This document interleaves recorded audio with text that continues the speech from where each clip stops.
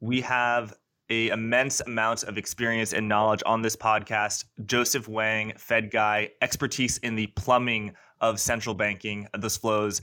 And we are joined by special guest Eric Basmajian, who knows a lot about the actual economy. Is the economy growing? Is it slowing? Can the economy handle the monetary tightening that the Fed and the markets have sort of unleashed?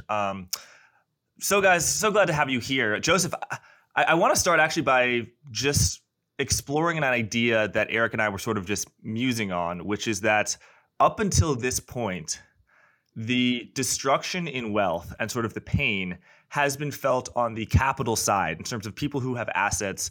Their wealth has been reduced, but we're not in a recession now. The unemployment rate is still extremely low. Do you think that is the only leg of this macro journey that the sort of U.S. economy is on, or do you think there's a next leg that gets a little bit uglier?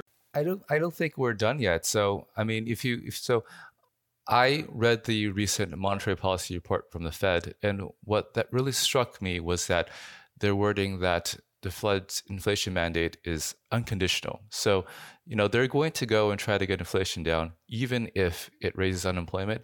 And I suspect that they're probably going to have unemployment go higher before they can get their inflation down to their target. So eventually this is probably going to bleed into the real economy as well. So, there's going to be slower real growth, and Eric will talk about that, I imagine, as we go forward. But no, I think this is just the first leg. The financial markets are faster than real economy, right? So the full effect of what the Fed has done, I think, has yet to fully trickle down. Right. Eric, I want to bring you in.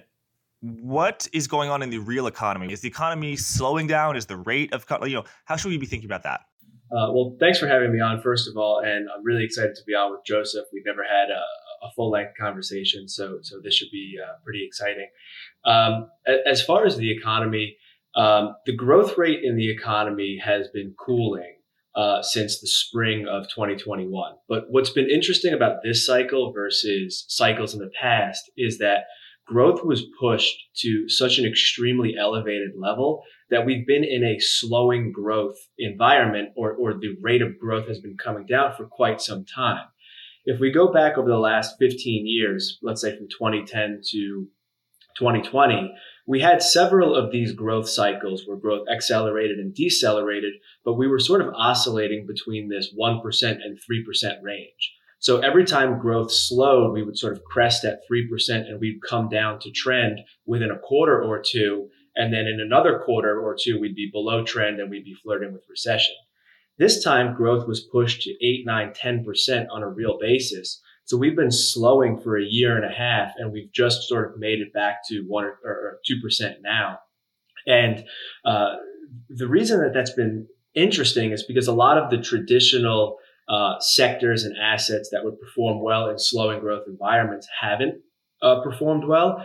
And that's mainly because the Fed has had this prolonged window in which they're able to raise interest rates. If this was a cycle of the past, growth would crest at 3%. It would start to come down. The Fed's always late, so they would start to raise rates or tighten policy then. And within a quarter or two, we'd be, flirting with recession conditions, and they would stop and they would never get too far.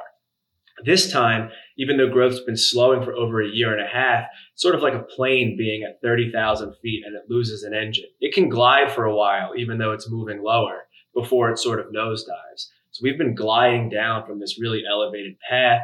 The Fed has been taking that opportunity to raise rates and front load those rate hikes.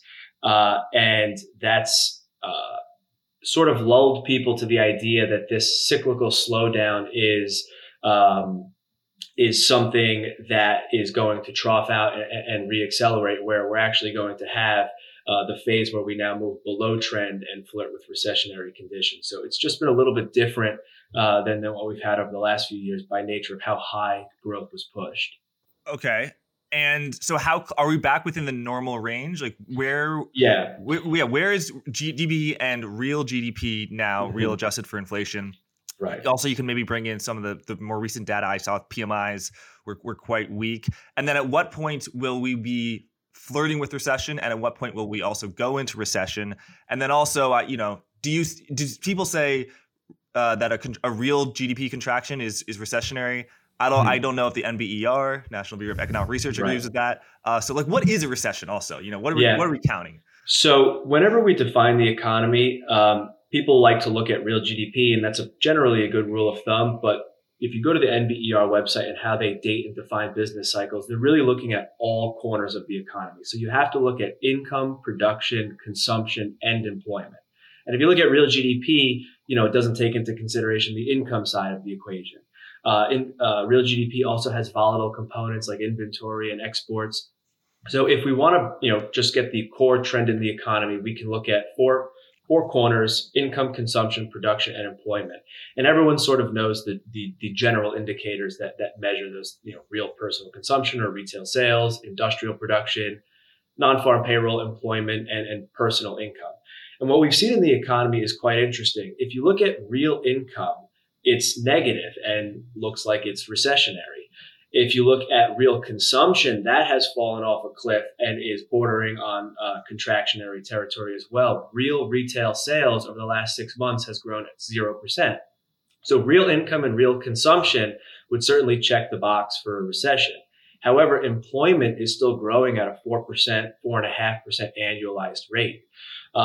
So when you take the sort of average of all of those components of the economy, it's sort of balancing out at this trend level of 2% right now, although it's very bifurcated. And when we look at economic cycles, those four corners work in a cyclical fashion. They feed on each other. So if you have lower income and you have lower consumption, then you're going to eventually, companies are going to have too much inventory. They're going to cut production. And then if you have less production, you have less employment. So while right now we've sort of reached this steady state at 2% real growth, my view is over the next several months, because of the way the leading indicators are moving and the way that sequence plays out, is that this real growth, which started really as a decline in real income and has flown through to real consumption, we're now going to see the inventory bloats, the cuts to production. And I do believe that this is going to have a second leg of this slowdown, is going to be the one that's going to be recessionary, where it moves to Main Street and employment starts to fall. But that's always the last of those sequence to move. Joseph, how do you think the Federal Reserve is thinking about the risk of recession during, quote, normal times, i.e. the last 15 years? They're going to cut any time that they start to even think about being worried about a recession. Now that inflation is sky high, can you speak to what degree that we're in a different world and the Federal Reserve can say, a recession, it's part of life. And then also, if you have a question for Eric, please feel free. Yeah, so that's a good point, Jack. As you noted, the Fed has this dual mandate: full employment, price stability, and usually there's some conflict between the two. So right now, though, the Fed has been very explicit in how it views the world. There's no trade-off. We need to get inflation down. Fed Powell does this in a couple of ways. He says that we need to have stable inflation to have full employment. So he makes his employment mandate conditional on price stability. So that means there's no trade-off. And of course, he just explicitly mentioned it in his monetary policy report as well. So I suspect that even if unemployment rises, he's still going to keep hiking until inflation gets lower. So I think that if you listen to what he's been talking about the past few months, he's like, we're going to have a soft landing. Employment is really strong. Economy is strong. We can just slow it down a little bit. It won't be too bad. I think that's probably optimistic, and you can kind of see that in the change in how he frames it. Going most recently, for example, he's like, there's some chance.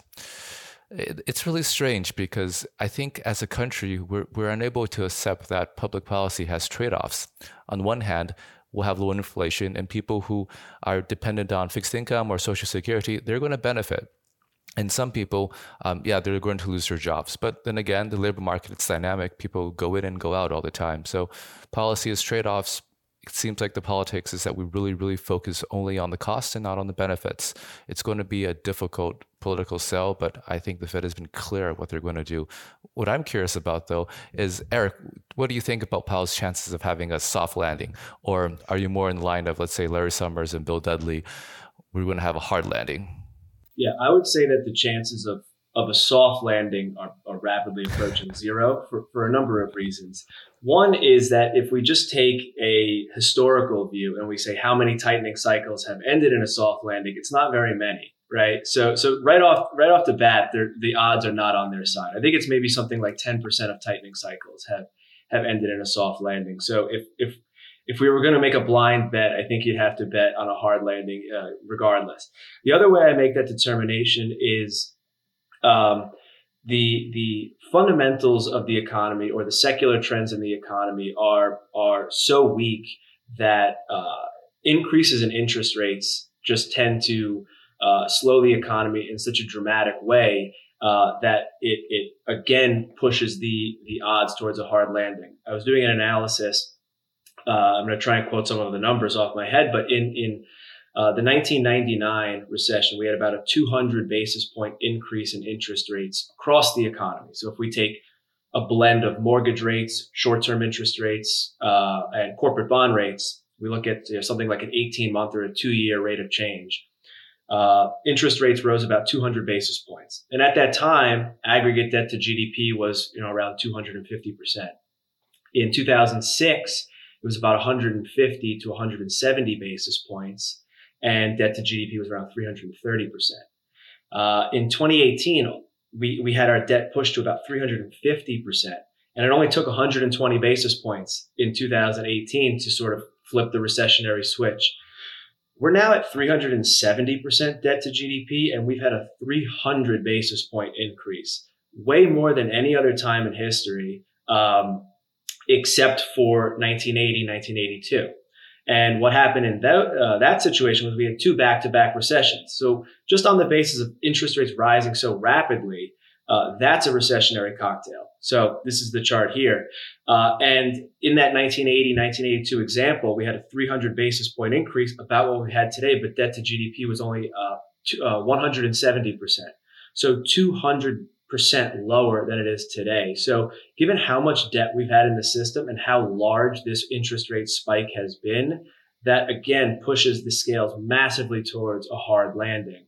It's not a sure thing. I don't present this chart to say that this is a guaranteed recession, but if you're going to sort of be on the Titanic looking for icebergs, this is something that suggests that 6 to 12 months in the future we're likely to have a large problem, because you can't have a system with 370% debt to GDP and then push a 300 basis point rate spike on the holders of those assets. So this is an aggregate of corporate rates, which is mostly the market, almost 100% the market, mortgage rate, which is also the market, but the Federal Reserve gets a little involved because the Fed now has mortgage-backed securities, and then short-term Treasury rates, which is heavily controlled by the Federal Reserve. So it's Mr. Market, it's the market, but it's also the Fed. So it's sort of it's unclear which is which. Like in this case, it definitely has been the Federal Reserve leading the charge in terms of the tightening. It's not as if credit spreads have been blowing out. Quite to the contrary. I would make one point there, and Joseph can jump in too, is that we haven't seen BBB corporate rates or investment grade corporate rates widen out that much. You're right. Most of that move, if not all of that move, has been the Treasury or the duration component.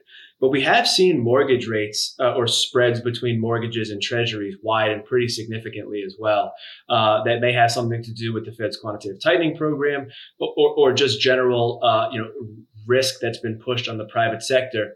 What's interesting about the interest rate analysis is that when we talk about conditions that would cause Treasury rates to increase, things like inflation, maybe quantitative tightening, we have to remember that those interest rate increases that are pushed on the benchmark rate are, by definition, pushed across the entire economy, whether the spread widens or not. And at some point, the Treasury rate widens so much that the duration risk becomes the credit risk.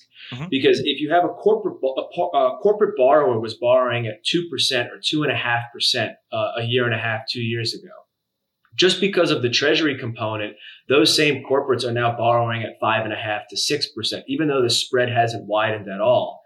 But I would argue that these companies are a much larger credit risk at a 6% rate than they are a 2% rate. So now the market's having to price in the fact that, 6% is going to be a problem, whether it's coming from the Treasury or the spread. That's slowing economic growth. And now the market is starting to widen some of these credit spreads on top of this increase in interest rates that we've seen. So Eric, your thinking would be that because companies have a lot of debt, when the Fed raises rates, their interest rate burden goes higher, and so they'll have more trouble meeting them. And so that would feed into the credit risk component. And so over time, widen out their spreads. Yeah, the interest expense component would rise for the private sector, and that would theoretically reduce corporate margins or reduce earnings, therefore making it more difficult to grow earnings in the future. Maybe companies would have a lower multiple because of that, or increased credit risk because of that. And when you look at it in the context of the mortgage market, it would just generally slow demand for new construction, which puts pressure on some of the more speculative builders like the home builders that we've seen. So the reason that I look at the interest rates across the whole economy is because whether it's coming from the benchmark rate, coming from the spread, to just the nominal level of interest rate rising has an impact across many different participants.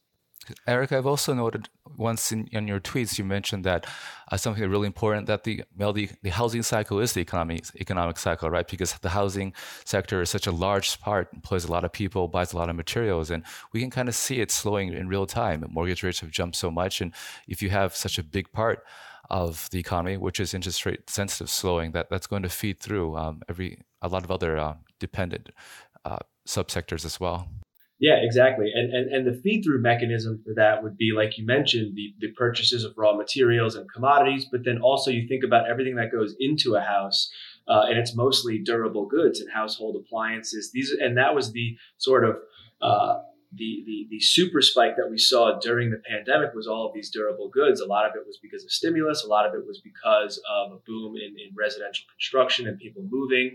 A lot of that is starting to unwind now, and there's going to be sort of a double whammy of where the economy was elevated through residential fixed investment and durable goods consumption, through stimulus, and through, I would argue, a one-time behavioral shift of people moving from cities to suburbs and ordering goods to consume at home, maybe like a home office. We're going to see a natural hangover from that because durable goods have a shelf life, right? If you bought home office equipment like a new desk, or you furnished your new house with couches or appliances, you don't need to buy those items every couple of years. So every time you have a large increase in durable goods consumption, you do have sort of a pent-up demand hangover. So we're going to have that natural pent-up demand hangover, but now on top of that, the Fed is increasing interest rates, and they're going to cause an ancillary slowdown on top of that. So the slowdown could take on sort of this bullwhip effect, where it has a more forceful downturn or a more forceful move lower, because it's going to be coming from the cyclical engine. It's going to be coming from the housing and durable goods sector. So Eric, when do you think a recession is coming? What's the time frame? And then also, what will be the indicator? Is it going to be employment? Is it going to be industrials, production, retail spending, growth in general? Right. So the economy, in the way that I look at it, is certainly on a pre-recessionary path now. Based on the way that the data is currently reported, we're not in a recession. However, the reason it's difficult to make these declarations in real time is because, specifically around inflection points, the data is so heavily revised. So it's entirely possible that 6 months from now, we could look back at this period that we're in, and that 2% number that I quoted for growth could be revised down to something like 1%. And when these agencies do their annual benchmark and 5-year revision, sometimes we see really large changes. Like there was a famous employment revision around the 2017-18 period that took away like 1 million jobs over about a 1-year period. So we could have a massive revision, and we could end up being in a recession now. I'm not ruling that out. But as the data stands today, we are not in a recession, mainly because employment is too strong. When you look at the NBER's definition of a recession, it's a widespread contraction in those 4 variables. And if you look further down their definition, they focus on 2 of those 4 components, which are real income and employment. It's interesting because if you look at real income, it's recessionary, but if you look at employment, it's not. So the economy is basically teetering on the edge of recession, with employment being the last leg that's still holding the economy up. If we move down the road towards the end of the year and we have job losses, that would basically be a nail in the coffin that the economy is currently in a recession at that moment, and was likely entering a recession maybe around this period. So if you're going to make the case that a recession is in a 2022 story, which I believe that the probability is rising that this is a 2022 story, not a 2023 story, is you need to have job losses in 2022. If job losses are pushed into 2023 or don't occur at all, then this will have been a soft landing or no recession. So my view, based on the way the sequence of the economic cycle plays out, is that you have a significant slowdown or contraction in the housing market, which I believe is underway now. That slowdown in the housing market flows through to new orders of durable goods, bloated inventories, reduced production of manufacturers. That's likely to be a Q3 story, September, October. And by the end of the year, I think it's highly likely that we do see negative employment prints, although that would be kind of a sharp decline in employment. I think that the rest of the cycle is moving quite sharply. So employment should move with commensurate speed. So the sequence would be a slowdown in housing, then a major slowdown in new orders and manufacturing activity appearing maybe September, October, and then it would hit employment and some of those other indicators last. So I think that the probability is rising that this is a 2022 story, which was out of consensus maybe 6 weeks ago when the market was pricing at a terminal rate of 4% and a peak Fed funds rate around March or June. The market has really shifted those expectations over the last 2 weeks, where now they're actually pricing December as the peak Fed funds rate down at 350. So we've moved the peak Fed funds rate down 50 or 60 basis points, and we've moved it forward. Maybe 6 months ago we were in September, then we moved to June, then we moved to March, now we're in December. So the market's starting to price in the Fed's not really going to be able to move past December. And I don't think the Fed will stop, as Joseph mentioned, until a recession is an unavoidable reality. And that would, to me, mean that the Fed is going to keep going until they see outright negative numbers on these NFP reports, and maybe a couple of them in a row. But what about, isn't it all about inflation? And, could you have a negative NFP report, but inflation, the PCE is 6%? That's possible, but we've never had a recession in history where inflation goes up. Inflation goes down in every single recession. The question is, does the Fed re-stimulate and does inflation re-accelerate after the recession is over? That's an open question, and that may depend on the fiscal reaction and the monetary reaction. But if the economy is currently in a recession with job losses, the inflation rate won't be accelerating. At that point, it'll be decelerating. And we are sort of conditioned because of this inflationary environment over the past 6 to 12 months that inflation is going to come down slowly. That may be the case, but I would remind everyone of a 2008 example where in July of 2008, inflation was about 5.5%, 6%. And within 6 months, it was negative 2%. And that had to do with a massive repricing in oil. But if we go into a recession, the market gets worried about it, and oil goes from 120 to 60, that's going to probably pull the CPI pretty close to zero within a short period of time. That's not saying that's going to happen specifically, but when a recession develops, credit spreads blow out, the market starts to get hectic. Usually what you see is a massive decline in inflation expectations because the oil price is coming down so hard. So I do think it will be somewhat dependent on oil, and where the Fed could really get into a box that they may not be able to get out of is if we have oil prices jump back up to maybe 130, 140, 150. That would be a very difficult environment for them. But if we have a recession, and one that's deep, I would expect that to overpower any of these supply issues that are impacting oil. Right. It's a great point about how quickly inflation fell from July of 2008. But it's also remarkable how the peak of inflation was months after the collapse of Bear Stearns, and how the peak of inflation is deep late cycle. It's not, inflation does not go down in the middle of the cycle. No, it's extremely late cycle. So I'm curious, if Joseph is correct, and I mean Fed Chair Powell, it's what he said, just that inflation is what we care about. Inflation is what we care about. Mm-hmm. And you have senators saying inflation is inflation is making my people cough up bones. If like you have to, if inflation is number one, does Jay Powell, does the FOMC care about negative non-farm payroll reports, Joseph? I don't think he does. I think actually that's kind of the purpose of what he's doing. He wants to have some negative farm payroll reports. He needs to have unemployment go higher. I think that's the traditional economic thinking.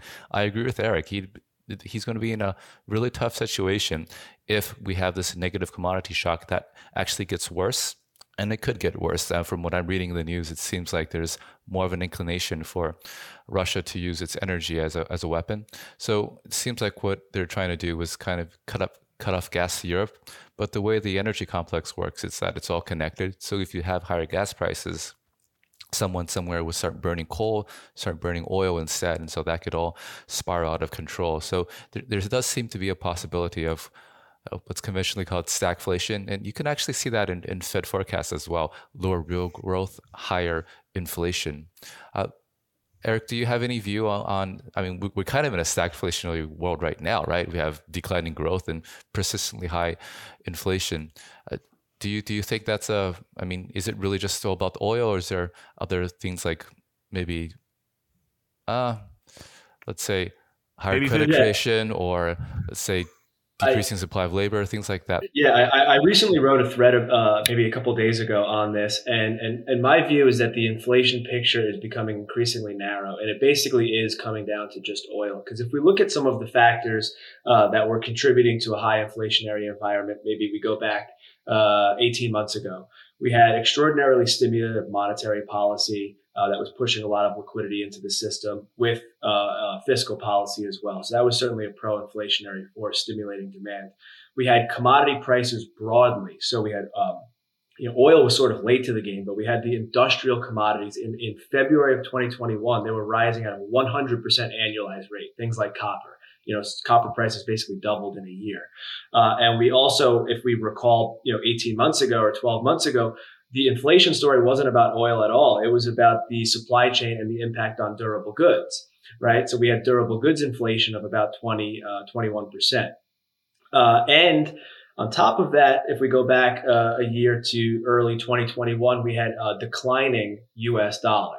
So we had the dollar that was declining, we had stimulative monetary policy, durable goods inflation, commodity price inflation across the whole spectrum. If we look at what's going on today, we have extraordinarily contractionary monetary policy. We have a US dollar that's hitting multi-decade highs, depending on what index that you look at. And the commodity complex is getting increasingly narrow. If we look at broad industrials, we have negative price growth over the last 6 months. So industrial commodities are going down. Even more narrow would be things like metals, specifically like copper. Copper was increasing at a 100% annualized rate 18 months ago. It's now declining at a 12% annualized rate. So a huge shift in commodities broadly. And if we look at durable goods inflation was at about 20%. It's fallen to about 6%. And I think that most people would agree with some of these reports that we're seeing with this excess inventory at major retailers, that the durable goods inflation story is mostly in the rearview mirror. So if we look at all the drivers of inflation, I'm sorry, and you mentioned wages. Wages certainly were contributing to inflation, but I'm not a believer in a wage price spiral. I don't believe that's ever been proven out in the data. I believe that it's a money price wage spiral, so wages lag. And with the Federal Reserve raising interest rates and slowing the economy, employment growth will cool and wage growth will always follow overall employment growth. So when we look at all the drivers of inflation, most of them have flipped from pro-inflation to pro-deflation or disinflation. The one that's really holding up the entire complex is oil prices, and then to a secondary, a slightly lesser effect would be food prices. Both of those have been very, very tied to the war with Russia and Ukraine. My view about the inflation picture is that inflation was starting to subside and starting to cool before the Russian invasion of Ukraine. That invasion of Russia and Ukraine caused a secondary spike in commodities, mainly food and fuel. And I believe that gave an extra 3, 4, 5 months to what was a already diminishing inflation story. I don't believe that it was a secular shift. And if we go back to late February, which isn't that long ago, inflation expectations, 5-year forwards, were 1.9%, below the long-term average, with a terminal Fed funds rate that was 1.5%. So the market was saying that with just 1.5%, the Fed was going to be successful taming inflation expectations. Then you had the invasion of Russia and Ukraine, and all of a sudden inflation expectations jumped, and now we're at a 3.5% terminal rate to sort of tame inflation. So I think that this sort of second leg of this inflation story was really, really, really tied to that Russia shock. And the cyclical dynamics of inflation were already starting to come down, and I think they will continue to do so. Yeah, so I want to ask both of you about the collapse collapse is a dramatic word, but the drastic fall over the past 2 to 3 weeks in commodities, copper, oil, natural gas. I think natural gas is actually pretty close to March levels, February to March levels. And Eric, I'll say that based just like real pros such as yourself, Joseph, people at the Fed, people at the major banks, they focus on month-over-month data. But the sort of Joe public that I represent, we like to focus on the year-over-year statistics, which is very noisy, and it's base effects. It's comparing from 12 months prior. So if the price of oil stays at, I don't know, $110, the WTI is, it doesn't have to go up. Still, the November CPI print will compare it to September 2021 when it was way, way, way lower. So I think, on a year-over-year basis, base effects are still in the favor of the commodity, unless, of course, they fall. So my question to you, Joseph, is, I know you've been involved in the energy space. What have you, up until this year, everything's been going down. Tesla's going down, Apple's going down. Oh, I'm hedged. I own bonds. Nope. No, you're not. You're not hedged. Oh, I'm hedged. I have the VIX. I own volatility. VIX futures. Nope. That's not really worked either. But the one bastion, the last thing you can rely upon has been energy. XLE, all these energy producers that need oil when the economy is, doesn't have a lot of it. Not so. Over the past 2 weeks, we've seen a pretty epic collapse in XLE. Again, I'm using that. It's the year-to-date returns are still phenomenal. But what have you made of that, Joseph? So by involved, I mean I listen to a lot of podcasts, so especially ones on forward guidance. So from what I hear from the people who study this a lot, is that structurally there's just not a lot of investment in things like commodities and energy. And part of that is because the official sector is telling everyone that, in the future, we're all going to go green. And the official sector has a lot of power in influencing that. So, there's less investment in fossil fuels and there's more investment in green energy, which is very commodity intensive. You want to build an electric car, you want to build wind turbine, you need a lot of steel, you need a lot of copper. Lithium, things like that. So from what I understand, just listening to what people say, because there's not this lack of investment, it appears that, and the fact is that oil demand globally is growing, not just in the developed world, but especially in the developing world. You have billions of people in China and India who don't have a lot of money, and eventually, as they grow, they're going to want to have cars like we do here in the West. They're going to want to have a refrigerator, and that all takes more energy and takes more commodities. And it seems like the trend then, in my view, is that there's going to be greater demand for fossil fuels and materials. And because the official sector has been discouraging supply, we seem to have this imbalance that we're moving into, such that there could be a shift in that prices for commodities and that fossil fuels go higher. And if that's the case, then what you're looking at maybe is more of a supply side driven shift in how the economy works. Everything is going to be the costs of everything are going higher. So that's going to be something that we could see play out in the coming years. Now, I don't study this as much as the experts do, but what they say makes sense and it seems to be borne out in the data. And if that's true, I think that could be a lot of trouble for the Fed because, the Fed manages demand and not so much supply. Something else that I've been looking into, and Eric does a lot of work in demographics as well, is that it seems like when we have an aging demographics, one of the things that happens is that we have a lower supply of labor. There's some interesting work being done here by a number of economists that show that when we age, even though we consume less, let's say we don't buy as many cars, we don't buy as many houses, but our overall consumption actually increases because what we start consuming more of is medical services. And so as we age, people consume as much or more stuff, but they don't produce anymore. So we have this mismatch in demand and supply as well. So globally, maybe we have not enough commodities, not enough fossil fuels, and a decreasing labor pool. So that could, in my view, push up cost-based inflation as we go forward. And that could be a structural shift because, this thing that's happening right now, it's it's a reversal of what we've been seeing the past few decades. The past few decades, we'd have enormous amounts of commodities, enormous amounts of fossil fuels like the shale revolution, and we'd have constantly growing labor force globally, not just in the US, but in China and other countries as well. That's all reversing, and we could be at the cusp of something, but we'll find out as in the coming years. Yeah, Fed Chair Jay Powell made that all too clear yesterday when he testified at the Senate that the Fed has no control over the price of oil. Yeah, just piggybacking on what he said, I sort of separate my commodity view into the really cyclical, growth-sensitive commodities like the industrials, and then oil separately.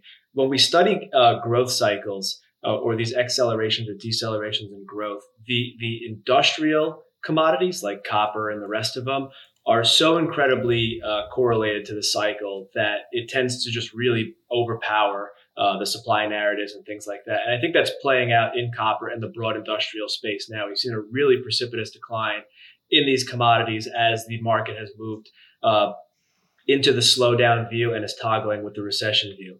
Oil, when we study these cycles, is a little bit different because it's driven a lot by services as well. The industrials are very heavily focused on the industrial production cycle, but oil feeds into airlines and cars and the service sector more broadly. So oil tends to be a more late cycle than some of the industrial commodities. So I'm more sympathetic to the supply view when it comes to oil. I'm less sympathetic to the supply view when it comes to the industrial commodities. I believe that the industrials are going to follow the cycle, and they have. I think they will continue to do so.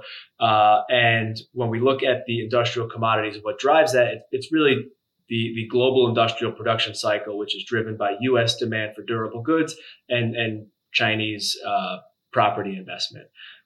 There's not a lot of significant evidence that China's reflating their property sector, which would put downward pressure on industrial commodities, and the global economy and U.S. economy is slowing from a durable goods perspective. So I think it makes sense that the industrial commodities are coming down quite hard. I would expect that to continue as the economy continues to grind lower and likely moves into a recession. Oil is much more prone to errant political shocks and geopolitical shocks, which can happen during a recession or not. So I have a little bit of sympathy for the supply view with oil, less sympathetic on the industrials. I think those go lower. As far as the demographics are concerned, I have done a lot of work on the demographics. I have a little bit of pushback on one of Joseph's comments about the increase of consumption. The BLS puts out reports. A lot of different agencies put out reports on total consumption by age cohort. And if we look at total consumption, which includes medical services, we see a decline. But we definitely see a decline in aggregate consumption as the population ages. And the reason that I believe that aging demographics are slowing population growth ultimately ends up as a deflationary force is through the investment accounts in the GDP. So this chart on the screen here is the average consumption by age cohort. And this is from 2020, but if you look at like 2013, 2015, it's all the same trend. So the reason that demographics is deflationary, in my view, happens in the investment account. I believe that Joseph is correct, that there are localized inflationary concerns that can happen with aging demographics, specifically like a tightening of the labor market. But if we look at all of the countries that are advanced on their demographics curve, like Japan or Italy, the periphery of Europe, what ends up happening is the investment account really starts to suffer, and that's generally residential fixed investment. If we think about China or we think about Japan, if you have less people, less bodies, but you're adding more units, it's a supply demand. The price of those units is going to come down. There's going to be a deflationary pressure in the real estate sector of the economy. It's really impossible to have an inflationary real estate environment with less people. So then your choice, and then everyone's basically posed with the Chinese model. Do you continue the growth engine by investing in residential and private fixed investment broadly, increasing the supply while your population is decreasing, basically pushing the deflation down the road? Or do you stop the construction of real estate and fixed investment generally, which slows aggregate growth in the economy, slows real growth? There's less units moving throughout the economy. So the aging demographic problem really comes through the investment account. You can't build more units, more structures, more hospitals, more parks with less people. You can, but then you have excess capacity. And if you slow the investment in those categories, then aggregate growth slows because that is the engine of growth, period. The investment in cyclical. So I'm focused on the investment account and how aging demographics impacts growth and inflation. I think that's a really good point. If you look at, let's say, residential property in Japan, it really hasn't gone up the way that everyone else has. It's actually gone down, I think, yeah. Especially in real terms. And if you look at Italy, if you look at parts of Europe and Spain, those real estate prices haven't made new highs since 2011, 2012. So it's really difficult to have sustained increases in the property sector with less people. There's just no one to live there. Everyone is old. Yeah, exactly. But when you think about China, they've taken the other direction and they said we're gonna build anyway, because any economy, I don't care if it's Japan, China, Europe, or the United States, the cyclical growth engine is residential fixed investment. It's apartment construction, it's housing construction, and then to a lesser extent, investment in structures and equipment, and then the consumption of durable goods. Those categories are the cyclical engines of the economy. And China has decided to ramp those categories, even though they're going to have less people. And now they're sort of faced with a problem.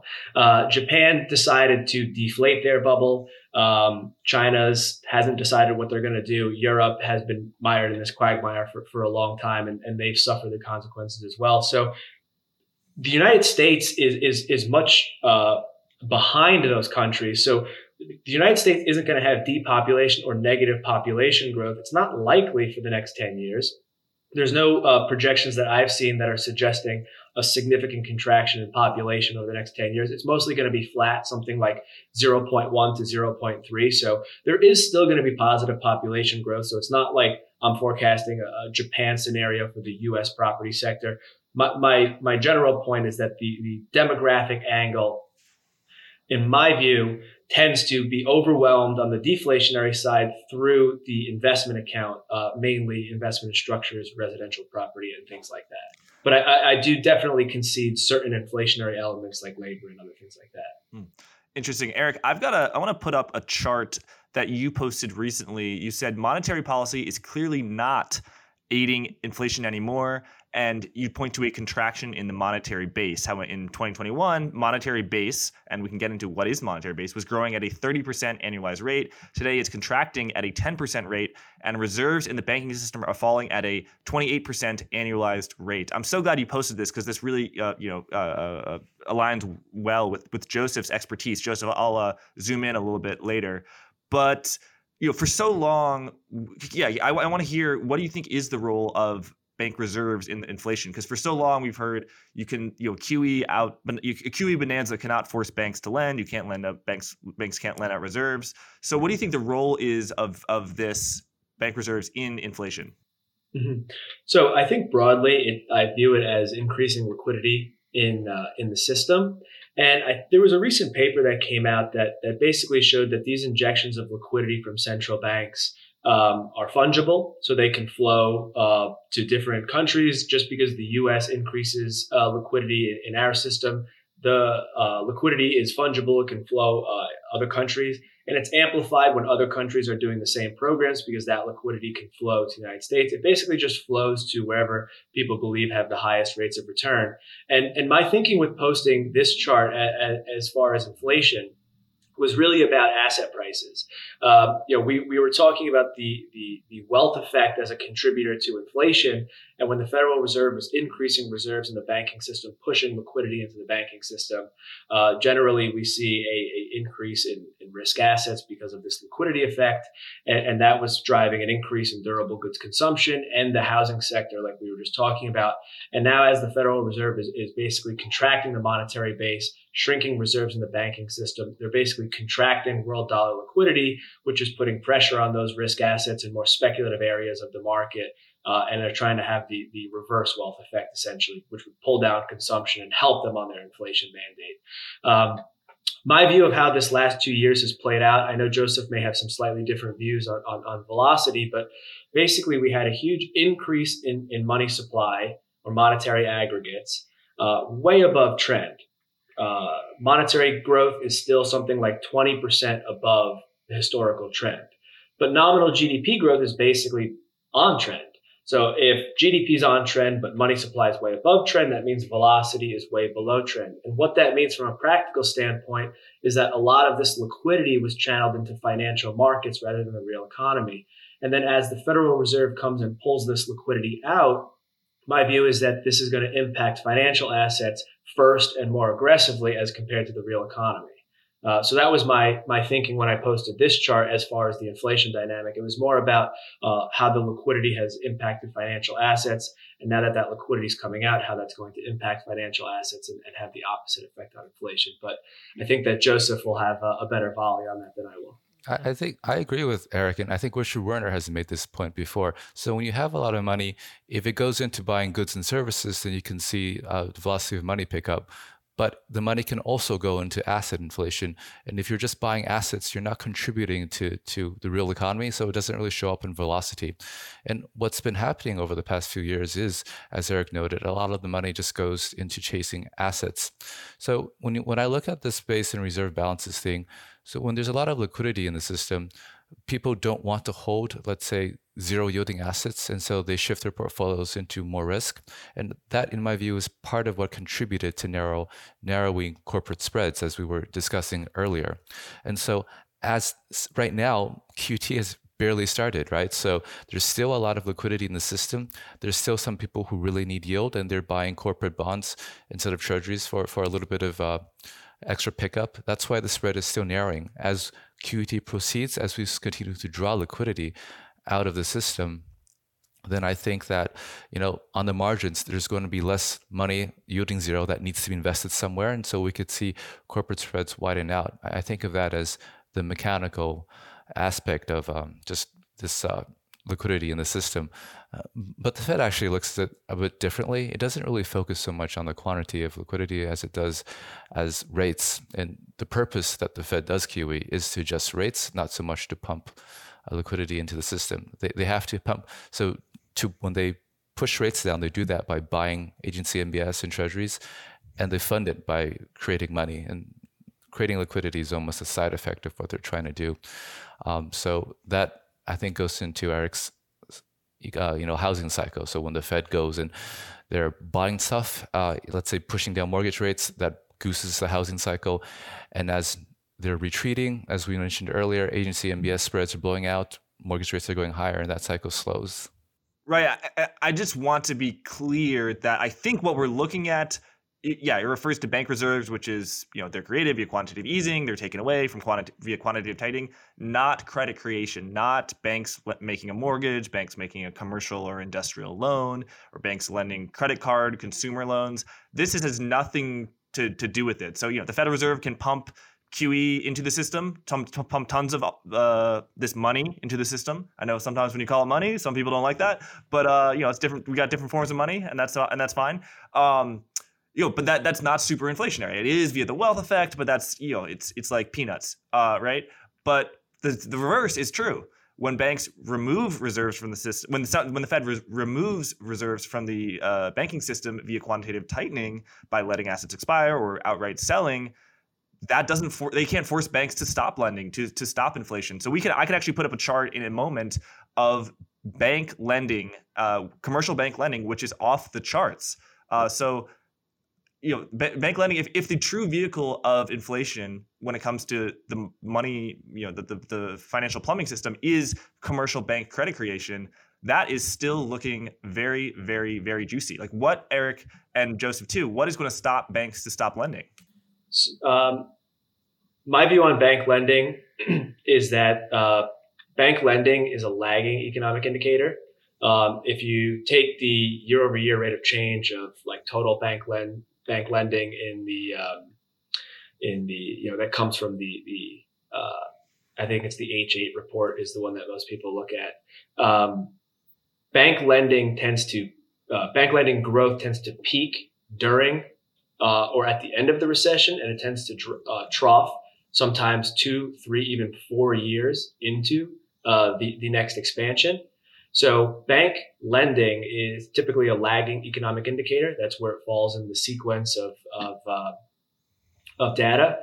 And the bank lending that we've seen, I think it's also important to look at the lending in real terms or adjusted for inflation. Because if you have 9% inflation and you have 9% bank lending, it's 0% in real terms. So if you look at bank lending in real terms, in the 1970s, it was in the 3, 4, 5% range. And over the last 10 years, prior to COVID, it was in the 2% range. And if you look at it in real terms, we're actually way below trend of where we were the last cycle. So I don't use bank lending as a huge part of my analysis because it doesn't, in my view, fall in the leading economic indicators. So it doesn't provide me much view on what's going to happen in the future. And I think that if we look at bank lending on a year-over-year basis, we'll note that it peaks during or at the end of recessions and troughs in the beginning. So